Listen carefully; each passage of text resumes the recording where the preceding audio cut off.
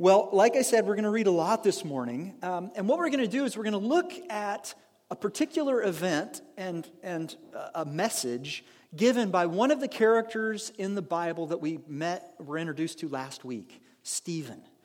Now, if you weren't here with us, we've been taking our way right through the book of Acts. And last week where we were at is we saw that there was a bit of an issue with the new church being established in Jerusalem. It had just been growing, massive growth all at once.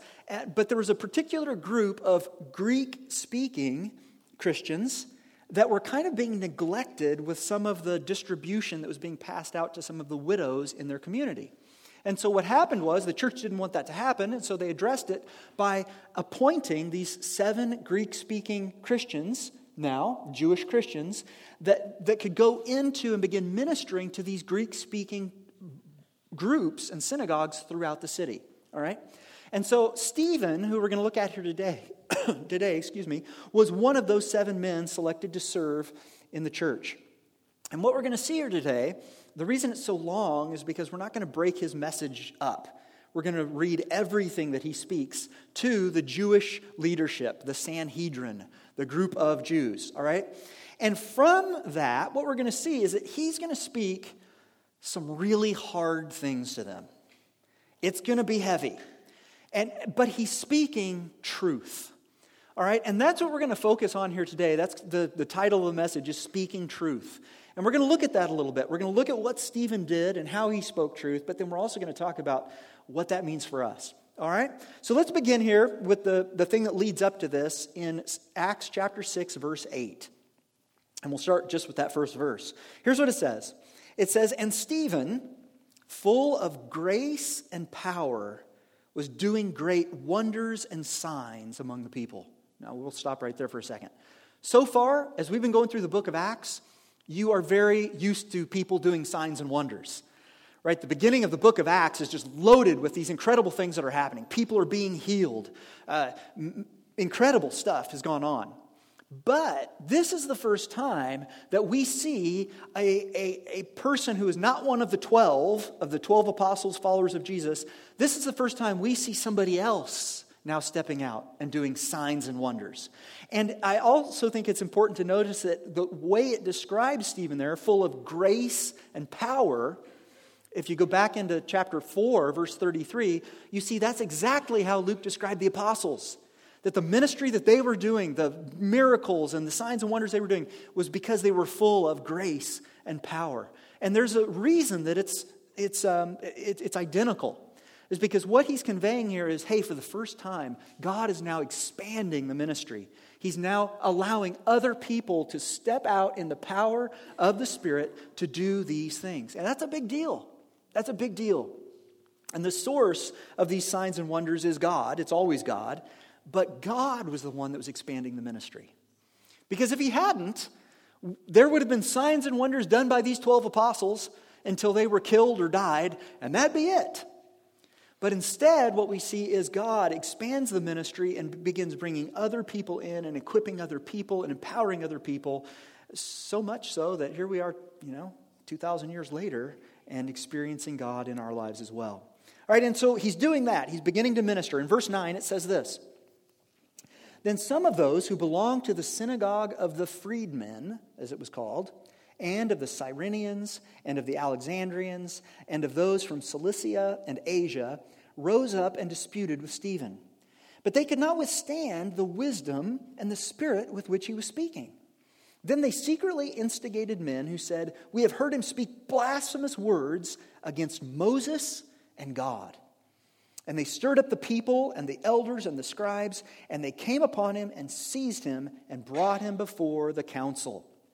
And they set up false witnesses who said, 'This man never ceases to speak words against this holy place and the law. For we have heard him say that this Jesus of Nazareth will destroy this place and will change the customs that Moses delivered to us.'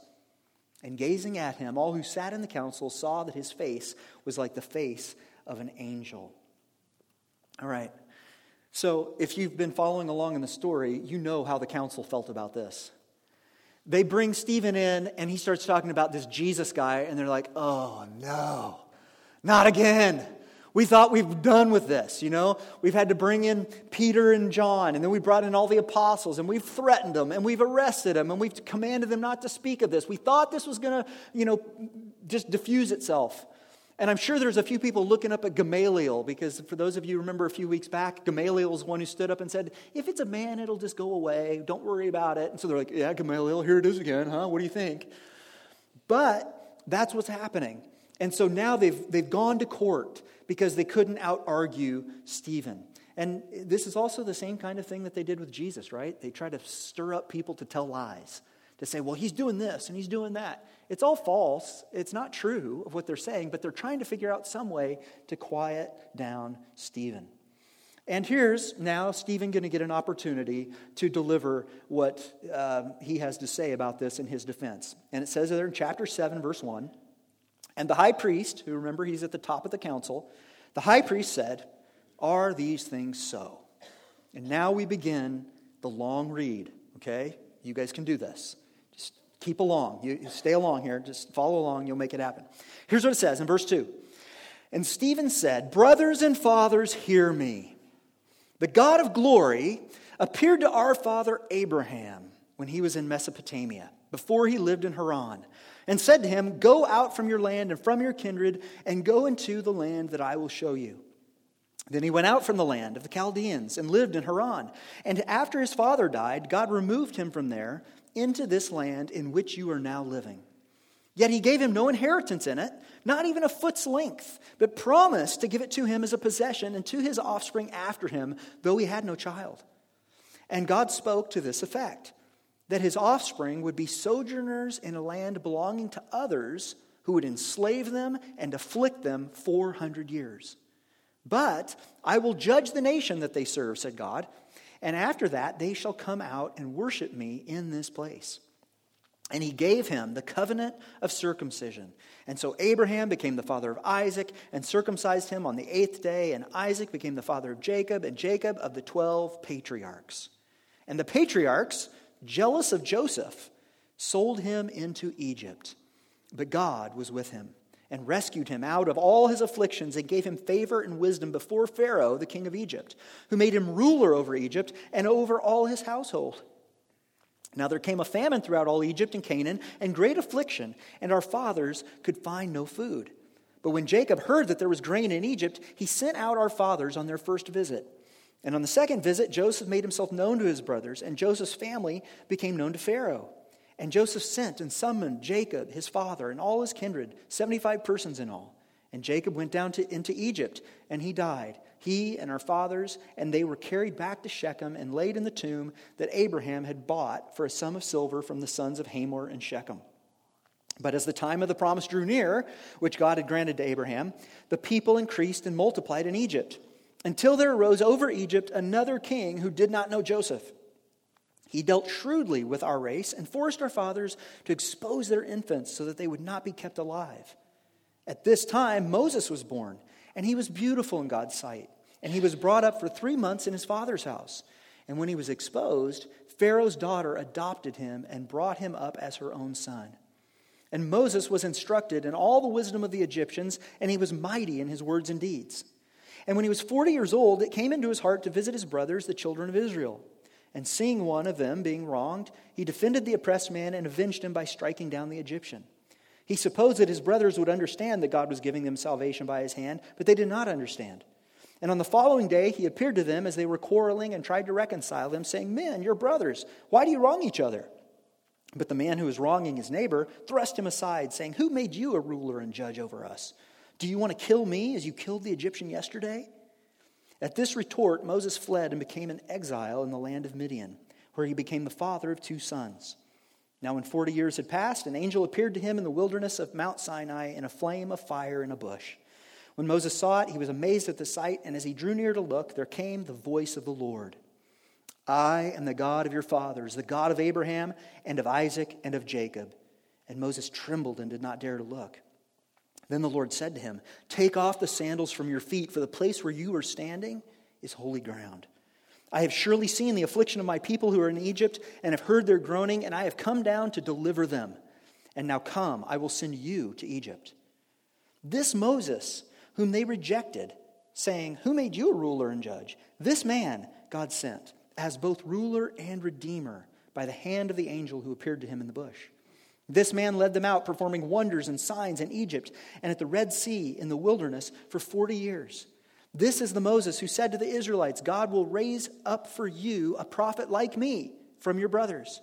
This is the one who was in the congregation in the wilderness with the angel who spoke to him at Mount Sinai and with our fathers.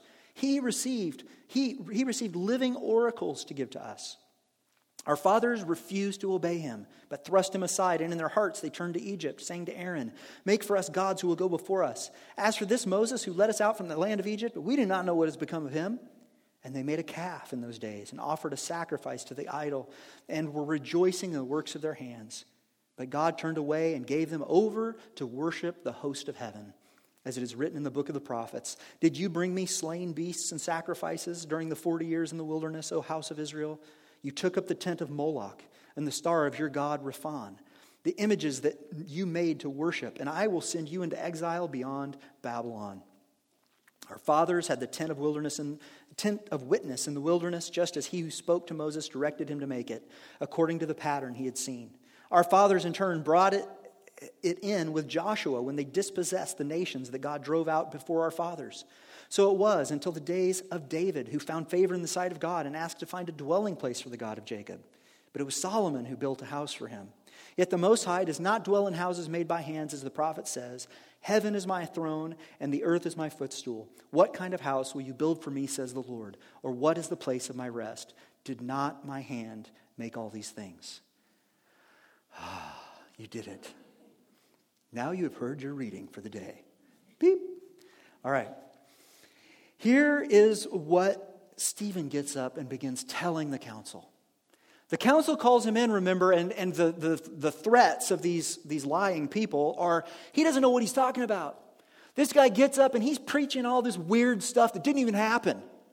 And so Stephen steps up and says, "Let me tell you what I've been teaching." And he proceeds to go right through. If you guys were here when we went through Genesis, you remember a lot of these stories that he refers to. He goes right through Genesis, jumps into Exodus, touches in on the prophets. He looks at King David and Solomon. He's pulling all of the history, all of the right doctrine, all of the stuff. He's pulling it all together, and so much that he just lays the whole thing out for them, where the council is like, "Yeah, we agree with everything he said right there. That's all legit. This is all true. In fact, he's even quoting things the right way." And remember, Stephen is standing in front of 71 people, the members of this council, who are experts in the laws of Moses. They have memorized the first 5 books of the Bible and a lot of the rest of it. When he's quoting these prophets, they know what he's quoting. This is not new news to any of these people. All right, you understand? That's what's happening. So they're following him along all the way through here, and they're like, "Okay, yeah, that's right, you got it. You were trained pretty well for a Greek guy. It's okay, all right." He goes all the way through, but then this is what he focuses on. And I just want to pull 2 things out of what we've just read there specifically, because Stephen knows exactly where his beliefs and with the teachings of Jesus, where they diverge from the council. But he hasn't got to that yet. He's saving that as kind of a surprise ending, okay? But what he does point out to them, and they won't argue with this, is 2 important rejections in their history, in their past. The first one is the rejection of Joseph. And he pulls that out. And remember, he goes into detail about Joseph being sold by his brothers. And if you were here with Genesis, we looked at this whole thing. Joseph was one of the 12 patriarchs. And the brothers picked on him and finally said, "We hate this guy. We're getting rid of him. He's Dad's favorite. He gives him this fancy coat and stuff. We want to get rid of this guy. We're going to throw him in a pit and we're going to kill him." And then a group of traders, slave traders, comes by. And they're like, "What? Well, actually, let's not kill him. We'll just yank him out of the pit and sell him." So they sell him. He ends up in slavery in Egypt. And then he goes through all that stuff that Joseph went through that we studied. All right? But ultimately what happened, even though he had been rejected by his own family, his own brothers, what happens at the end of Joseph's life? Ultimately, God uses him to rescue the whole nation. He brings salvation to all of the people of Israel. They would have starved to death in Canaan if it hadn't been that God had placed Joseph in Egypt when he did. All right? So they rejected Joseph, yet he saved the nation. And then Stephen points out Moses. Moses is like the big guy to all of the council, all right? The laws of Moses, who Moses was, that's the one that they think about. That's the one they focus on. It's Moses, Moses, Moses. The 10 Commandments were given by Moses. The tabernacle was given by Moses. Moses was the one that pulled us out of slavery and gave us this land. Moses is like the main guy. But what does he say about Moses? He says, Moses was rejected. Moses, when he first came on the scene, the people were like, get out of here. Who do you think you are? And then later in Moses' life, after he's already done these miraculous things, the 10 plagues of Pharaoh, go home and watch The Prince of Egypt if you don't know what I'm talking about. They've come out of there, they've gone into the promised land, they've gotten out of Egypt, they're doing all these things. And then what happens? God calls Moses up onto the hill and says, hey, come on up here because I've got some laws I'm going to put in place for you. But when Moses leaves, they're like, I think he died on the hill. Like, we got to just go on without him. And they make the golden calf and they do all these different things, right? They've rejected Moses immediately. As soon as he's gone, they're like, well, we're moving on from that guy. That's what Stephen points out. He says, our ancestors rejected Joseph, but he was God's plan to save our nation. People even rejected Moses, this guy that you venerate and study now. And he was the one that God was using for these things. But you've rejected him.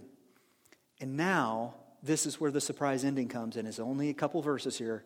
Verse 51, here's where he turns. So far the council's like, yeah, we like that. And then Stephen turns and he says in verse 51, you stiff-necked people. All right? And that's not a compliment, guys. All right? You stiff-necked people, uncircumcised in heart and ears, you always resist the Holy Spirit. As your fathers did, so do you. Which of the prophets did your fathers not persecute? And they killed those who announced beforehand the coming of the righteous one, the Messiah, whom you have now betrayed and murdered. You who received the law as delivered by angels and did not keep it. All right, you may not get the idea of what's being conveyed here, but Stephen is bringing it to this Sanhedrin. He is pulling no punches. He is not being soft-spoken or quiet about any of this. He is tearing into them, okay? This is heavy. And what is he saying here? He's saying, just like you rejected Joseph, just like you rejected Moses, now you've rejected Jesus, the Messiah. This is what he's saying here. And he declares judgment on them. He says, you are guilty of betraying and murdering the righteous one. Well, as you might imagine, this is not going to go over well. Look at verse 54. It says, now when they had heard those things, they were enraged. And they ground their teeth at him. Okay, that's how mad they were. I don't know if you ever clench your teeth. I have a problem with this, is what my dentist tells me. Clenching my teeth, right? But they're clenching their teeth. They're so angry.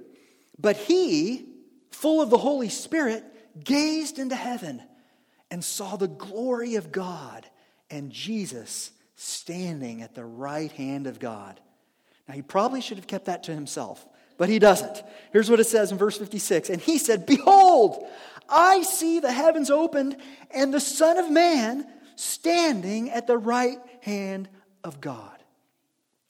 But they cried out with a loud voice and stopped their ears, they're covering their ears here, and rushed together at him. Then they cast him out of the city and stoned him. And the witnesses laid down their garments at the feet of a young man named Saul. And as they were stoning Stephen, he called out, Lord Jesus, receive my spirit. And falling to his knees, he cried out with a loud voice, Lord, do not hold this sin against them. And when he had said this, he fell asleep. That is, he died. All right. Stephen's accusation here was basically the most offensive thing possible. All right. He could have started out with a whole list of your mama jokes, and it would have not have affected these guys as bad as this did. All right. There was nothing else that Stephen could have possibly said to the council that would have made them more angry and more offended and more enraged. It was as bad as it could possibly be. You killed the Messiah, and now I see him standing next to God. So in their minds, that is blasphemy, and they just explode with this anger. They pick up rocks. If you're wondering, what does that mean, being stoned? Well, it had a different connotation in those days. And being stoned in those days was they would literally pick up big rocks and throw them at a person until that person died. And so that's what's happening. They're pummeling him with rocks, gathering around him and murdering him in that way. Also, just to point out real quick for you, if you're new to the Bible, the reason there's that weird verse in there is like, and there's this young man named Saul standing there where they put the clothes. Saul is going to have he's going to be a major contributor to the Bible in the future, all right? That's why that's snuck in there, because this is when Saul actually comes into the entire scene of what's happening, all right? Now here's what I want us to think about here today, because you're like, okay, what are we going to learn out of all that? There's a lot of stuff there. I'm not going to crawl through the history. You know the history if you've been here studying these things, and if you don't, you can do that on your own and go back through. We're not going to do that.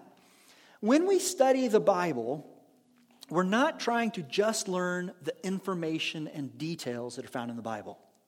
All right? Did you know that? Yes, this Bible is a textbook in some ways, but you don't read it the same way that you would read a typical textbook. You know, if you've got to take the driving test at the DMV, right? You want to read their little handbook. Say, here's the driver's handbook. I need to know what's in here so that I have the information so that when I take the test, I can pass this test, right? That's not the only thing that we're learning when we try to study the Bible. Because the Bible itself tells us that it's living and it's active. There's more going on here than just a bunch of words on a page. There's more than just a bunch of facts here. It's a spiritual book that transforms our lives. And when we study a story like this one, what we want to do is do more than just read it and learn the facts. Okay? We really want to try to understand the lessons that are in it and the principles that are in it and figure out how we're to apply that to our lives.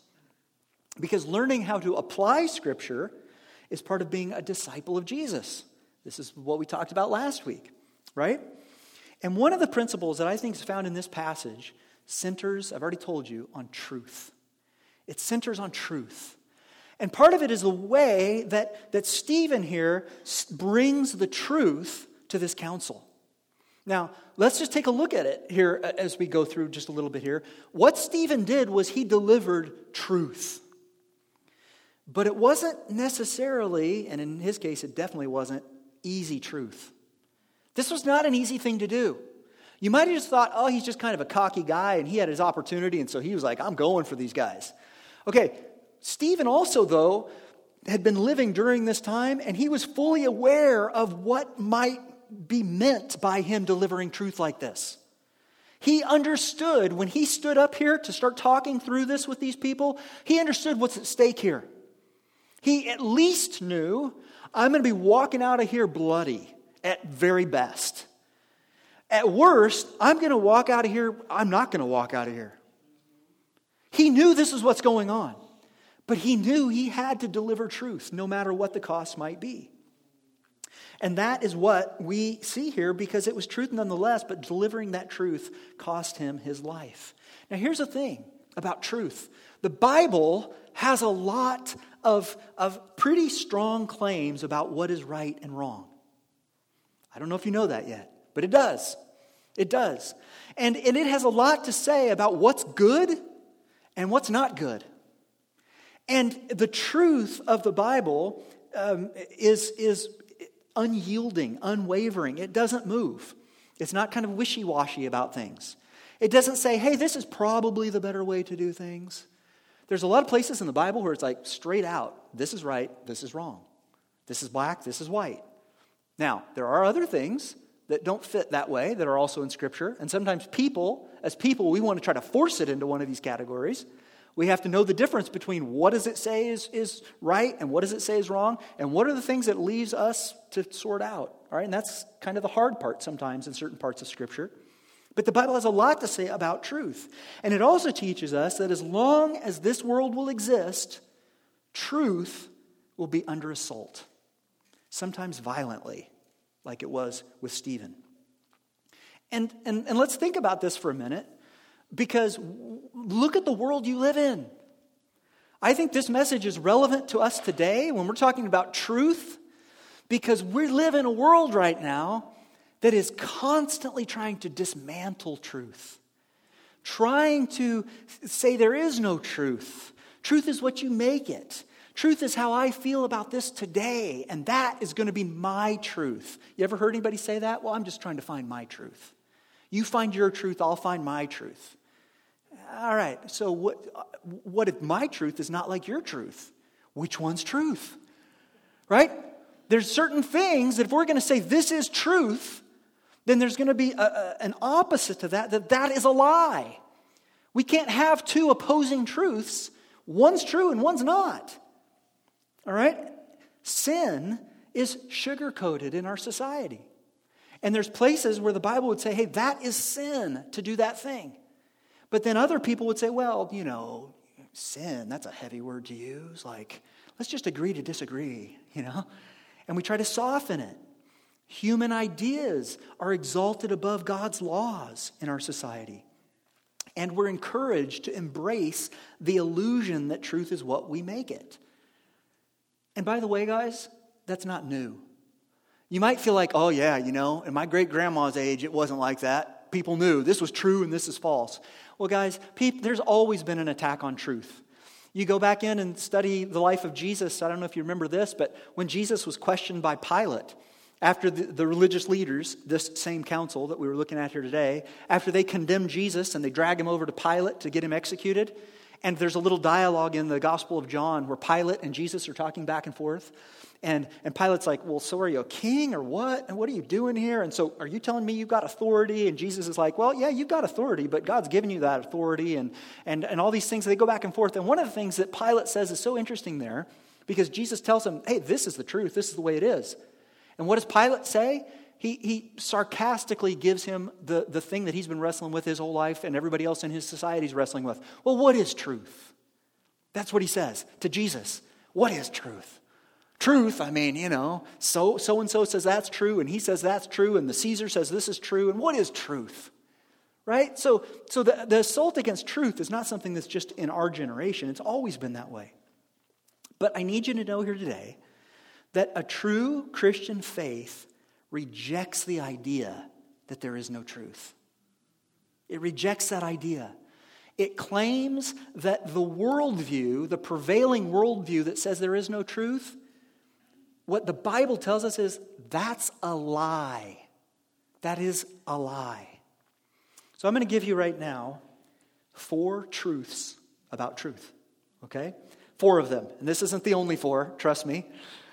But here's 4 truths about truth here today. First, and we definitely see this with Stephen, and we see it in our own lives, truth is not always popular.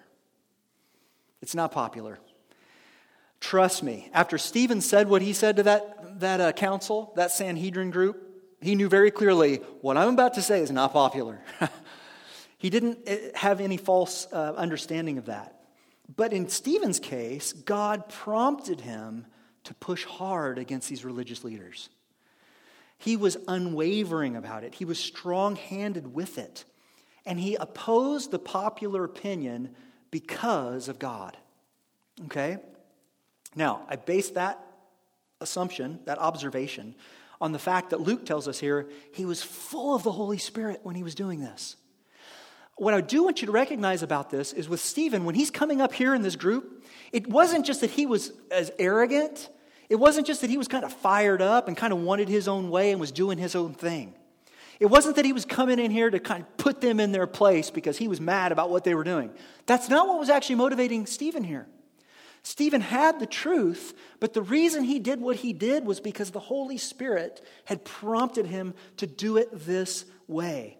This was God speaking through Stephen, and Stephen was conveying the righteous anger of God toward these leaders. And it got him killed. It got him killed. It was so unpopular, the truth, it got him killed. Now, from a human standpoint, this kind of feels like a foolish waste of life, doesn't it? I mean, come on, Stephen just got appointed to his new job serving widows like a day ago or something, Maybe a few weeks, maybe a few months. So couldn't have God found a better thing to let Stephen, go to his old age, like serving the church? Right, that's a human standpoint of this. We see this and we're like, man, that was a real waste. Like, God should just send him a letter or send an angel or something that they couldn't stone to death. Yeah. But no, he sent Stephen. God knows what he's doing. The foolishness of God is still greater than our greatest wisdom. And what happened here, and I think the reason that God did it this way, is because God, through Stephen, was drawing a hard, crisp line for the leaders of the council. It's pretty amazing to me that God gave the council as many opportunities to repent and to change their ways as he did. Now, we think about the council and we think about, oh, they're the guys who condemned Jesus. They're the ones who did all that they did, and they're just evil, wicked, wicked, wicked. But God, the Father, still loved those people too. And he wanted to see them change. And he gave them opportunities. Not only did Jesus himself come in front of them, but then what happened later? Here comes Peter and John standing before the council, telling them about Jesus. After that, all 12 apostles come in. They tell them about Jesus. So there's lots of things that have been happening. And now here, Stephen joins that list, comes in, tells them about Jesus. They'd heard the truth, and they'd be condemned by it. And they added more blood to their hands by murdering Stephen. Now, Stephen was the first martyr of the Christian church, meaning he died because of his faith. But the other thing that I want you to see is that this event, Stephen being killed right here, would result in the next major phase of God's work in the world. Because until this point, the Christian faith had been held in check in the boundaries of Jerusalem. The apostles, being in the upper room in Jerusalem, they experienced the filling of the Holy Spirit and began to minister throughout Jerusalem and the area, and it was all in Jerusalem, in Jerusalem, in Jerusalem. But because of Stephen and the persecution that was going to take off after Stephen's death, it would push the church out into the surrounding communities. It would do as Jesus said it would. It would begin moving into the regions beyond. Now, one quick side note here before we continue. You might have had this question as I did. As you're reading this and you learn about Stephen being stoned to death, you're like, wait a minute. How is it that they did that? Because if you do remember the story of Jesus, one of the things that the Sanhedrin themselves says in John 18 is that when they bring him to Pilate, Pilate initially says, I don't want to deal with your stuff about your laws, your Jewish stuff. Like, you take care of it. And what did they say to Pilate at that point? They're like, well, we'd kill him, but we're not allowed to kill him. We're allowed to do all of the things. We can imprison people, we can fine them, we can do all kinds of stuff with the Jewish law, but we haven't been given the authority by Caesar to actually execute someone. So what's happening here? Has that changed? I don't think it did. But there's a difference, because when Jesus came into Jerusalem, if you remember the triumphal entry, when Jesus came into Jerusalem, it was a big deal. Jesus had been ministering all through the regions. Everybody had heard about him. It was the talk of the town. He had kind of a high profile. He was almost like celebrity status. They treated him like a king when he first came into Jerusalem. And so the whole city is in an uproar about this Jesus guy. And so with all of this happening and all this going around, it had already caught the ears of Rome. Because Rome, all they cared about was money, taxes. Sound familiar? That's all they wanted. So they didn't care as long as everything stayed nice and quiet and the tax revenue kept coming. But when Jesus came in, it was like, okay, we may have a rebellion on our hands. We need to deal with this. Stephen, on the other hand, nobody's ever heard of the guy. He's just some random Greek Christian guy that is supposed to be waiting tables with this little group of people. And so I think probably what happened is he just didn't get to the radar of Rome. So I think Rome just kind of ignored it. That's my best guess. We don't have anything in Scripture that describes what happened, but his stoning him was technically illegal. But because Rome had no vested interest, maybe they just ignored it. We don't know. All right. Truth is not always popular. I told you that as the first point. The Bible also tells us why. It tells us why truth will always be under assault, while it will never stay popular. What Jesus told us, what he declared, is there's a spiritual battle taking place for the souls of humanity. All right? There's a spiritual battle taking place. And one of the primary ways that Satan and his minions attacks humans is by trying to draw them away from truth. If God is the one who has established truth and has a truth-based way of living life, and there's this other spiritual entity, the devil, that wants to pull people away from God and God's truth, then obviously one of his primary tactics is, I just want to try to erode their idea of truth. Let's pretend there is no truth, because then I can make them do all kinds of things, and I can pull them away from God. And isn't that exactly how sin works? At first, sin seems all shiny and pretty. Sin seems like, oh, that would be so good. I need that. And when you hear this, you're like, well, truth isn't popular. Yeah, I'd be like, well, lies aren't really popular either. Actually, they are. They are. They're just disguised pretty well. I had the opportunity a few weeks back, as most of you know, to go visit a friend in Australia. It was an awesome trip. I had a really great time. And there's a lot of things that are very different in their culture there.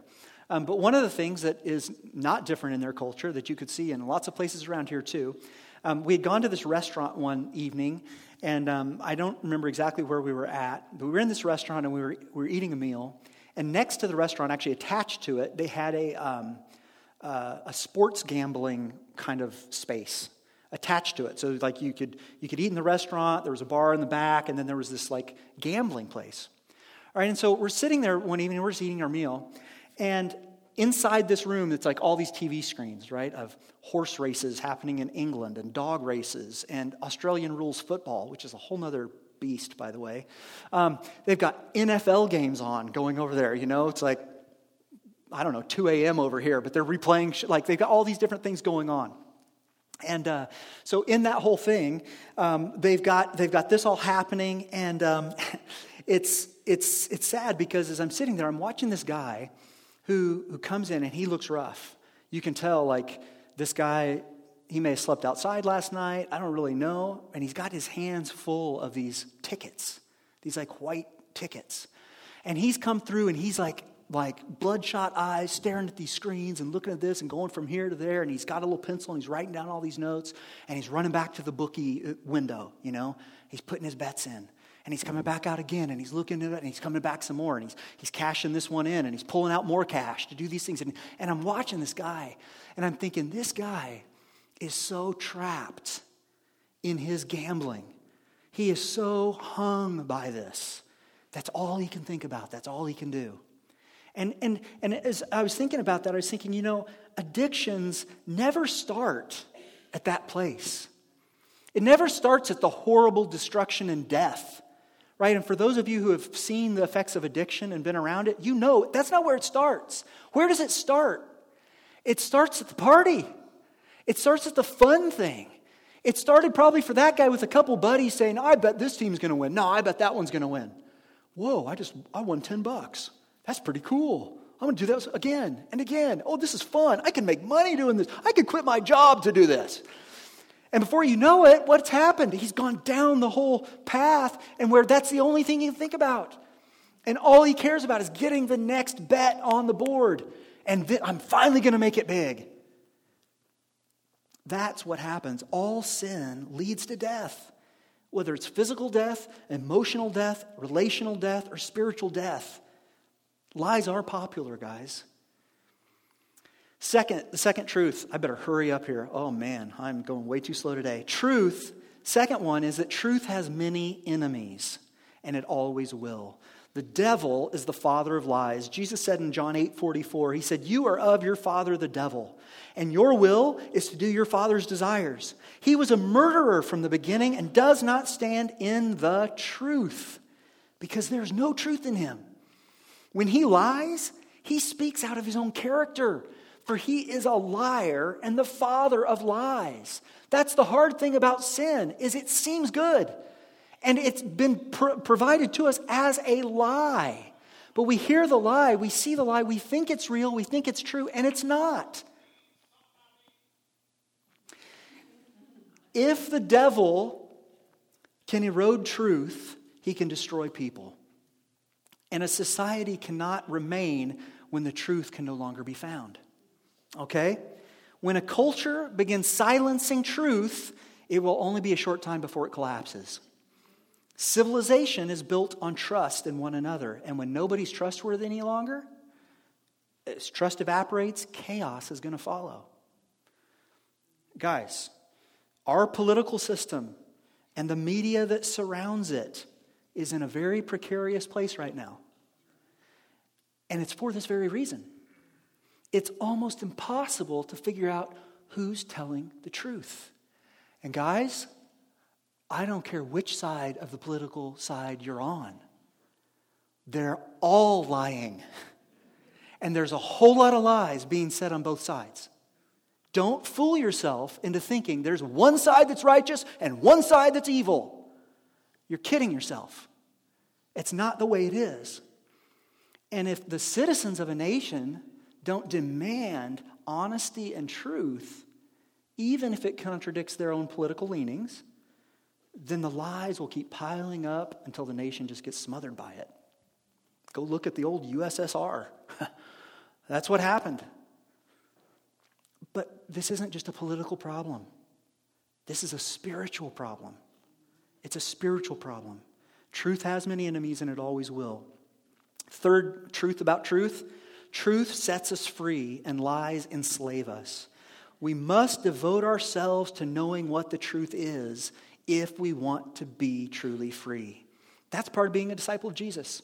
John 8:31-32, here's what Jesus said. He said, "If you abide in my word, you are truly my disciples, and you will know the truth, and the truth will set you free."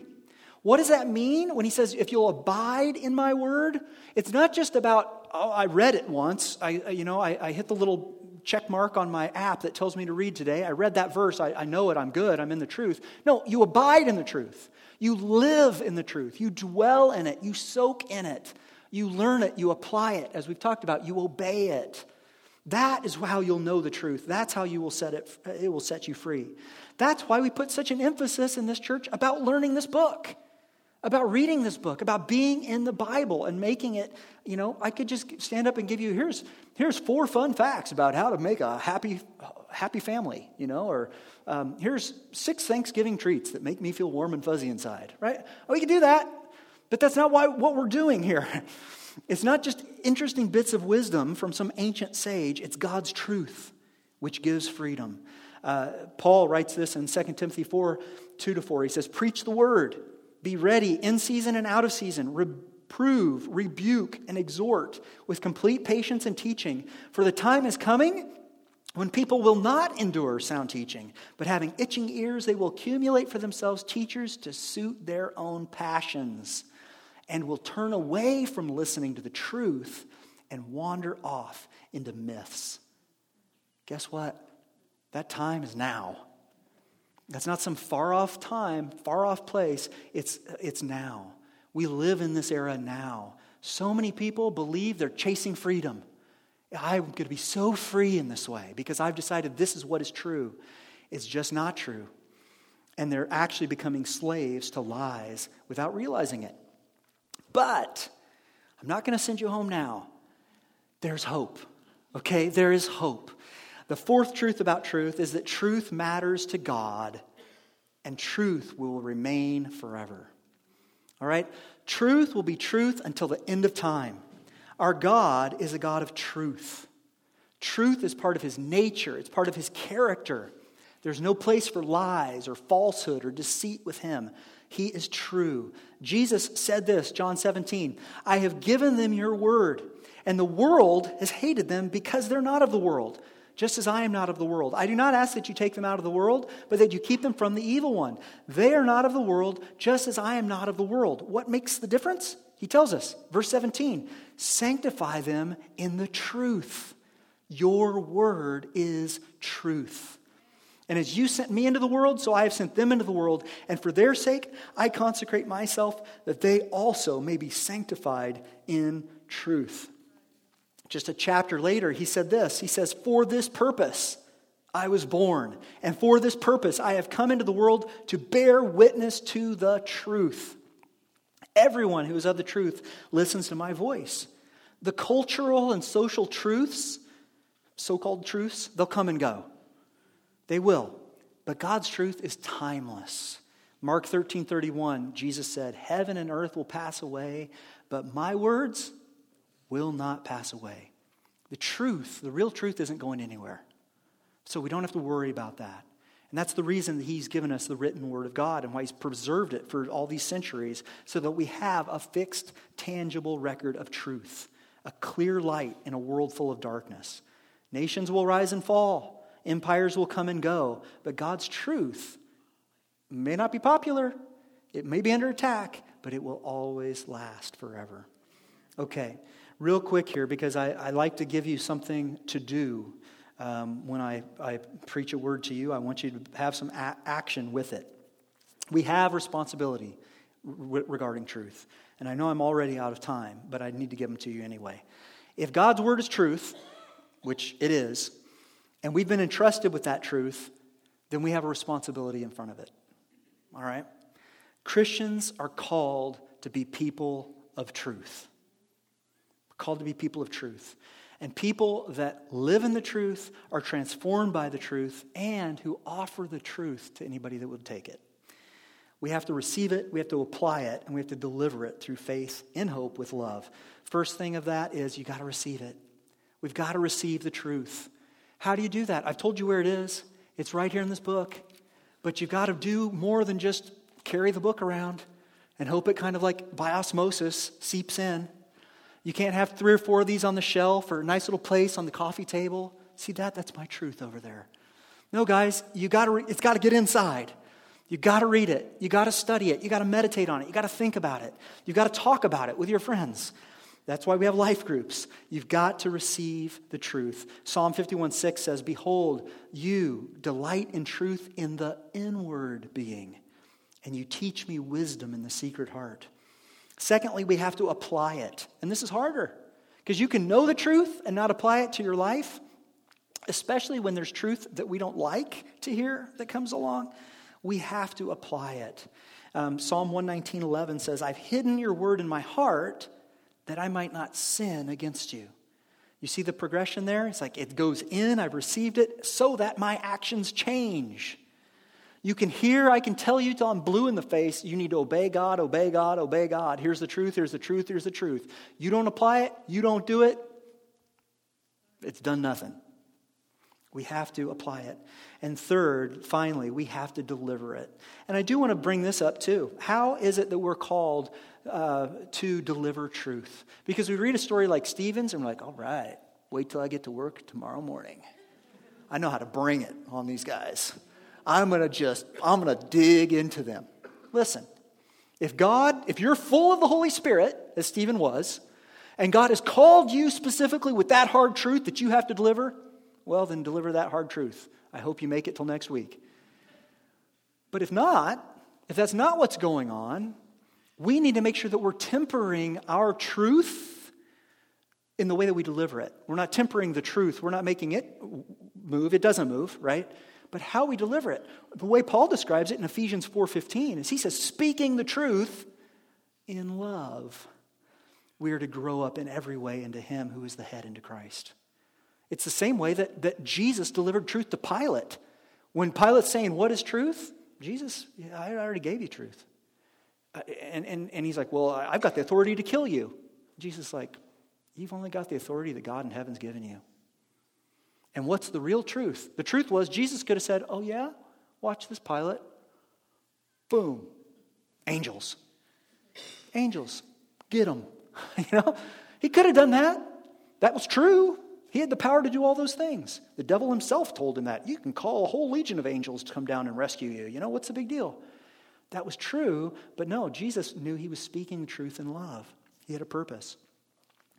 And if we, as a people of the truth, aren't the ones that are speaking the truth, who's going to do it? Who's going to do it? A bunch of people wandering around trying to create truth that doesn't exist. It's one of the most important things that we can do for the coming generations as well. Guys, speak truth to your kids, to your grandkids. Share with all the people that you have an influence upon, and do it from love for them. God loves everybody, even that jerk at work. We have to bring it with love. Be people of truth, even if it hurts, even if it costs us. I'm way out of time. We're going to pray. Pray with me. Father, I do thank you for this day, and I thank you for the life of Stephen. And God, I know that he did your work, and I'm thankful for it. And Lord, as we've seen here today, that there is truth to be told. God, I pray that you would give us the courage to be people of truth. And today, Lord, I know that some people might be wrestling with this idea that there is an absolute truth and that you're the one who's created truth.